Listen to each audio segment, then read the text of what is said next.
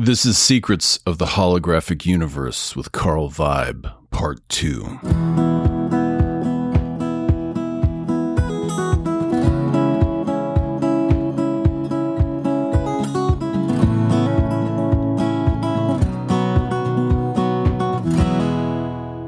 So the Sonic Tribe knows that from about April until August, I was extremely manic. And during that time, I solved Einstein's God equation, figured out how tic-tacs fly, and started the intellectual groundwork and the mental gymnastics to figure out how to generate an electromagnetic field that would separate us from our Higgs field, render us massless, and allow us to fly like the tic-tac spaceships that the Navy has confirmed really exist. And the Sonic Tribe knows that when I get really manic, I get really smart. But on the other hand, when I come down from being manic, I get really depressed and really dumber. Like, way dumber. But it's kind of cool for a couple of reasons, because I'll listen to it again and I'll think to myself, man, that guy's fucking smart. And then I feel kind of nice, the warm little fuzzy reassurance that I'm not manic, and that is a fact. But when I got really low in August, after being manic for like 3 months straight, Singularity Mike gave me the audio for the interview that we'd done on his YouTube channel, The Singularity Lab. And so I split it up into some podcasts, and I was able to share that with you while I recovered. And during that interview, there was a panel of folks who were commenting and asking questions, and one of those panel members was Carl Vibe.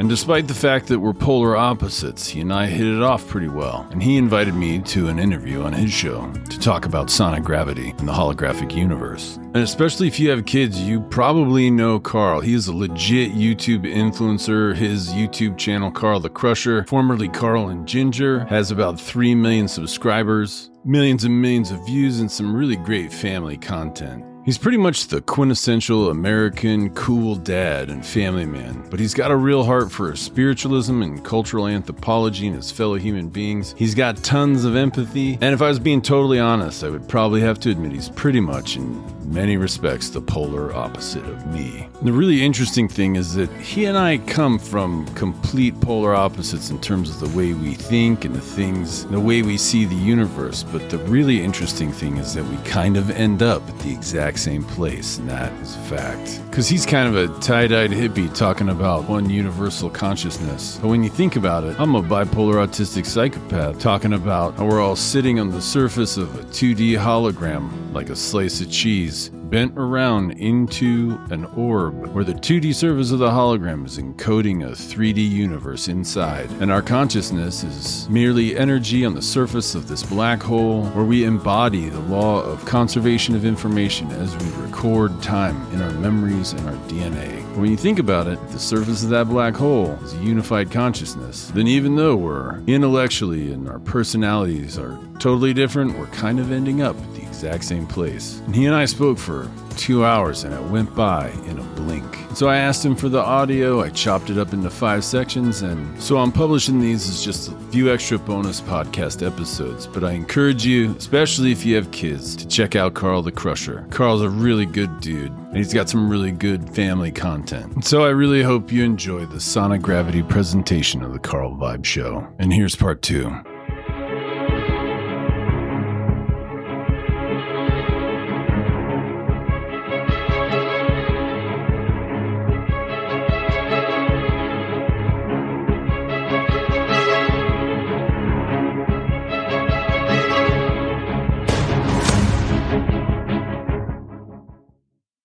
Okay, so, and yeah, I'm sorry, that was a long way to get to your question. It's great. Yeah, because, so in terms of critical thinking, I'm looking at him and I'm saying, okay, what do I know?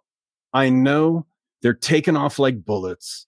I know they're cornering in ways that, like, if they had mass and you cornered like that, like your brain would squish into your skull. You know what I mean? Like you couldn't, even if you were in a suit that was full of water or whatever, like there's no way your body could sustain that.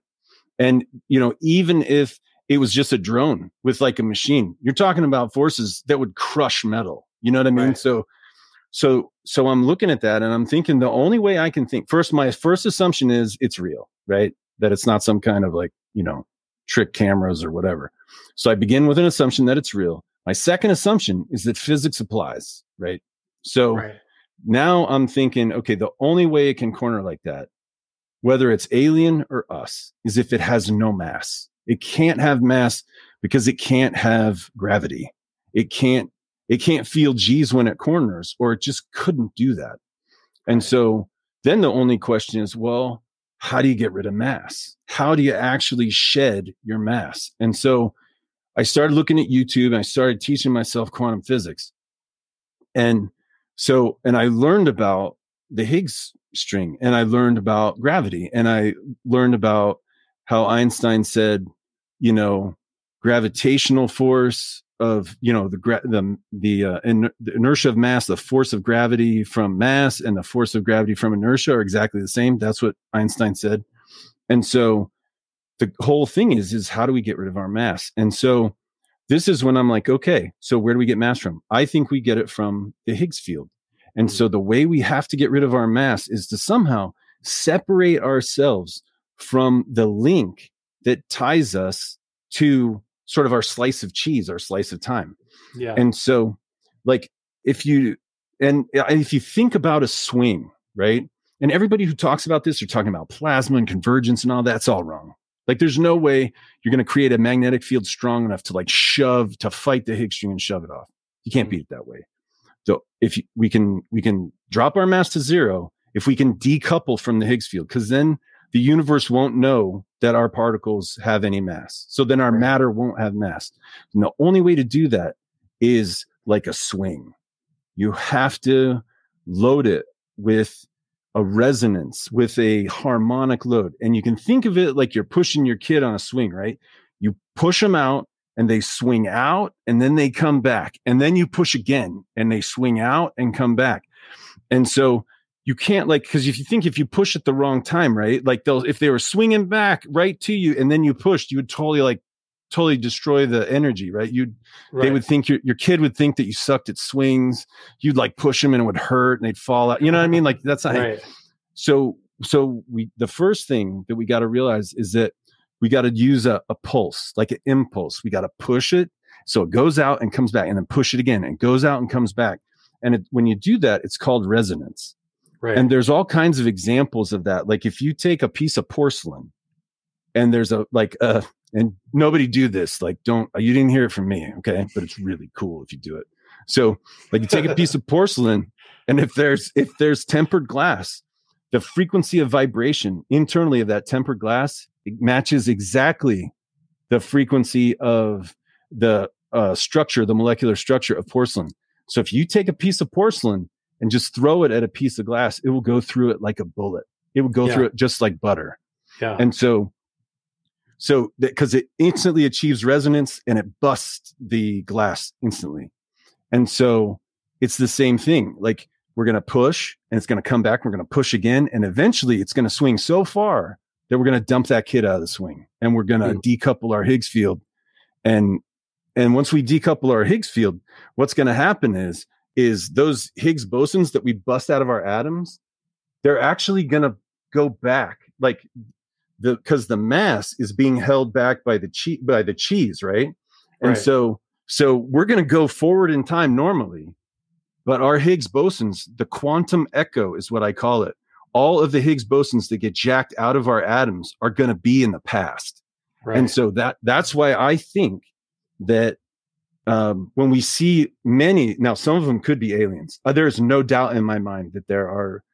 When you think of like just how many worlds there are, I think there are probably some. But the ones that I'm seeing, the Tic Tacs that are flying around in our Navy's training areas, I am certain that those are quantum echoes.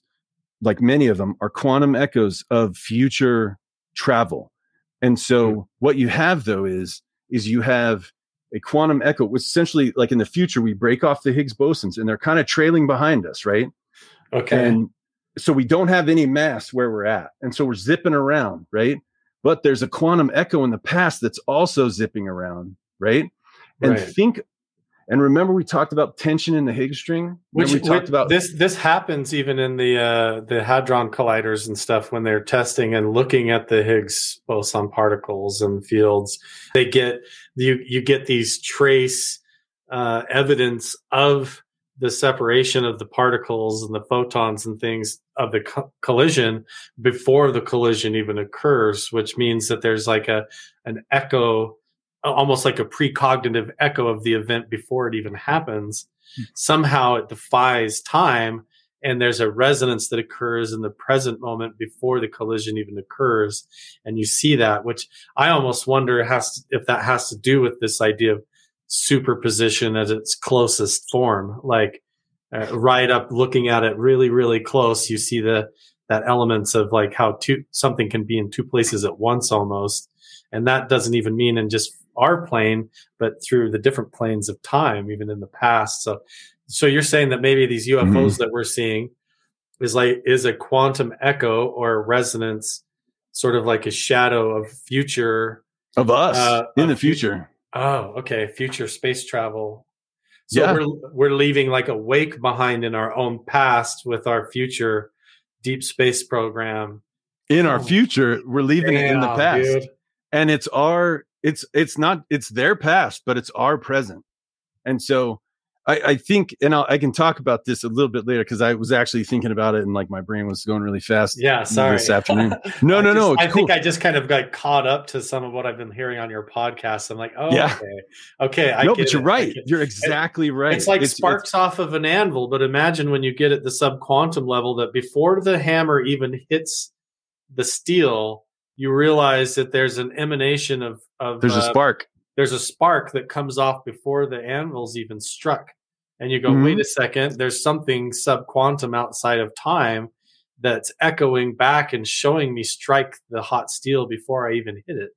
Then you have to stop and think that maybe time and physical reality isn't as fixed as we think, or we've been told. Yeah, or maybe it all exists all at the same time. And because when you think about the past controls the future, but the future controls the past too. So if you feed like chocolate and strawberries into a machine and you get chocolate covered strawberries coming out in the future, there's kind of two ways to look at it.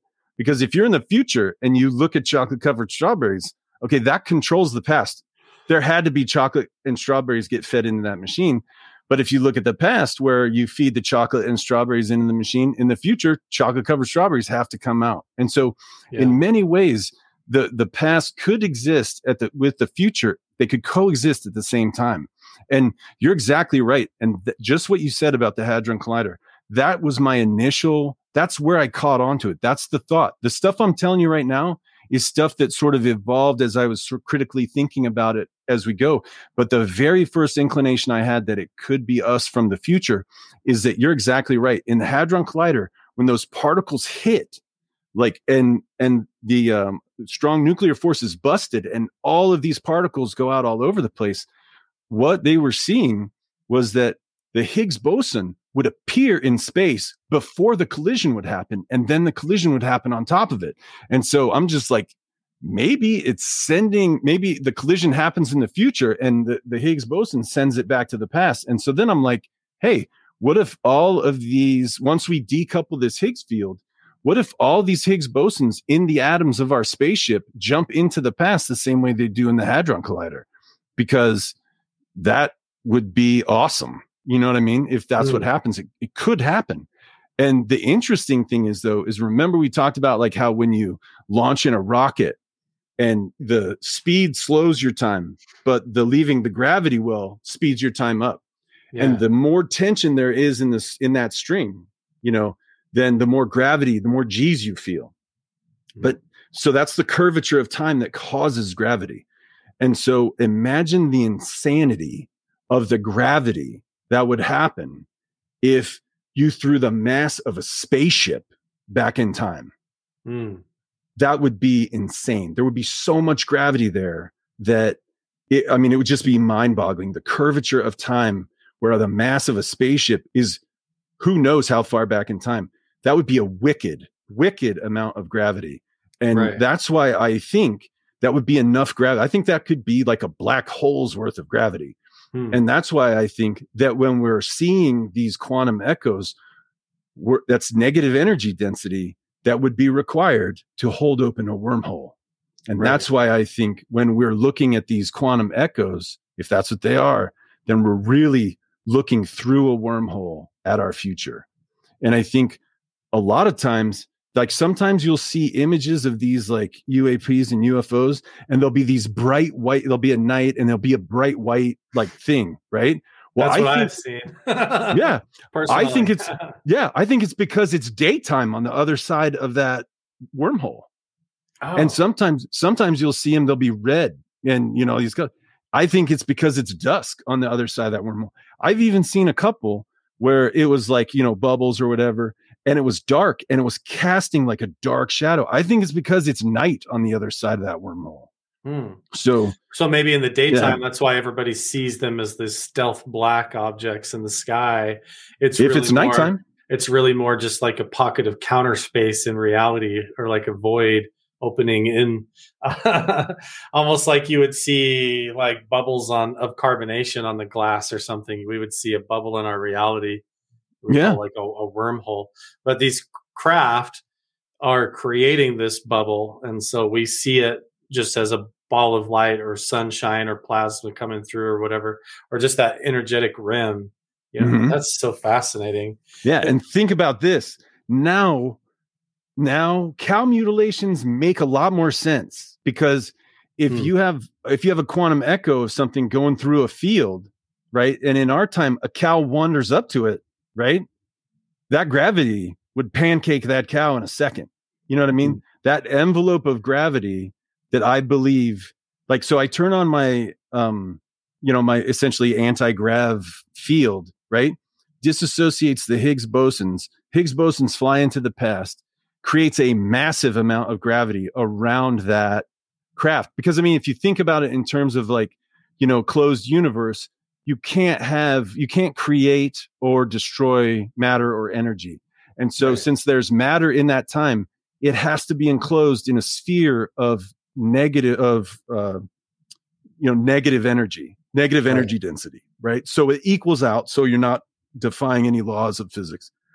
So, but if that thing got close to a cow, like if a cow just got kind of interested and like walked up to it, right? I mean, it would pancake that cow. I mean, it would just like shred it, you know? And so I think when you think about cow mutilation, it might just kind of be an accident. Sorry, you know? I mean, and if it was somehow anomalously from a distance or from above, it may not pancake it, but it could leave like trace, like gamma effects or some microwaves, or cook it in some weird way, or create pockets in it, like bubbles of, you know, parts of it missing in a weird way. That's really interesting. So do you think these locations, like if I'm over around Area 51, it could be, I might be seeing current test things flying over, but also if there's like in the vast future, if that's an advanced military base over there in Area 51 in our distant future, then there would be echoes all over the sky that would look like UFOs, just because of the trace residue in our time, almost like the exhaust in the past that's kind of left off from the future base that's at Area 51 that isn't there yet. So that's so mind-blowing. It starts really getting crazy. And so, I mean, but the thing is there's so much stuff we could do right now to know exactly what's going on, because say the Air Force, right? Because everything we do right now is a time capsule to the future. So if the Air Force wrote like, you know, a regulation that says, okay, whenever you do quantum travel, it's got to be over here, right? We could write that right now, put it in a safe, and then in the future, whenever we do quantum travel, it's always right there. Yeah. See what I mean? If they could shape the future by doing something right now, and maybe they already have, if they're smart, they already have. I mean, because I would be like, hey, we can't have you flying these like craft everywhere and like, you know, wrecking us, you know, so you got to do it over here. And so then, like, if we wrote that, it would be a time capsule. So in the future, they're like, oh, well, we better do that so we don't crash it. You know what I mean? So there's all kinds of really, really interesting things that could happen. And I have like on my website, I found some footage from, I think 2011, and it's a craft, right? That is like this fishing boat saw. And the really interesting thing is you can see Tic Tacs zipping out of it. Okay. Right. And then it goes into the water. And if you frame by frame it, you'll see that it doesn't splash normally, that the shadow is bigger than the craft. And that makes perfect sense to me because the field is bigger than the craft. And when the field goes down, right, and then it like sinks even deeper, if you frame through it, you'll see the water looks like a circle, like an orb. If you flame through it, and then it goes deeper in, and then there's this orb right here, and then the water kind of fooshes up like this. So when it hits, it doesn't spray water in front of it. It goes in, and there's like an orb, and it's like the gravity is probably just sucking up all that water, and then water's incompressible. So I mean, that's like, that's fluid dynamics. Water's absolutely incompressible. There's no way to get it like denser than it is. And so when the craft goes down, it's forcing new water in that can't be compressed. And so it's shoving the old water out. So it's not actually, I don't think it's the craft that's displacing the water. I think it's the water that's shoving the other water out of the gravity field. Right. You see what I mean? Yeah. But it's so interesting. And I talked about, in another episode, called American Chrononauts, because if you think about it, say it is a wormhole. And so you get in your Tic Tac and you spin it up, right? Your quantum echo jumps into the past. Okay. So now your Higgs bosons are in the past, connected by a wormhole to you in the future. Okay. So now I jump in my Tic Tac. And you know what? I'm like, right on. And I just hit the gas, head right for you, go through you because my field is up. I have no mass. I pass through you, out your wormhole. Now I have my ship in the past. Like I am physically in the past. Right. And I think in that way, time travel is possible. Like you could physically go back in time. See, that's what I was going to ask you is how that works then, because you have so many of these sightings of the craft that aren't just like balls of light or orbs of plasma or like a window in space-time, but they're claims that they come down and land or abduct people or actually get out, or it starts to cross over into this kind of paranormal realm where you get skinwalkers and poltergeists and shadow figures and things like that. So, but from what I've heard on your podcast, that's not even outside of the question, especially if you jump into the idea of the nature of reality as a whole, just being something where we're falling through an illusion of a black hole and our perceptions are just an illusion. So we can get into all of that too here. So yeah. But yeah, so how do you explain the UFOs that seem to land or things get out of them and entire schools of children run up and see little critters that get out, creatures that run around? So how does that work? Are they, so they're coming through windows of time and actually landing, or are they like the echo somehow splits off and then there's an anomaly where it physically manifests and can crash? Or maybe they're sending them back on purpose, like, let's just crash something in Roswell and give ourselves a heads up against our enemies back during the Cold War or something interesting. So that, I don't know. No, I mean, so what we're beginning with the premise, right? That we can generate a field, an electromagnetic field, which I think we can, that like a swing, we bust off the Higgs bosons. Okay. And so then the Higgs bosons, the gravitons essentially out of our atoms throws a quantum echo of our spaceship in the past. So we're here in the future, right? And then we are past, like, here's the past. And so it's like a wormhole, right? Right. And so because of all the gravity. Like and you so, created a straw or like a water slide. Yep.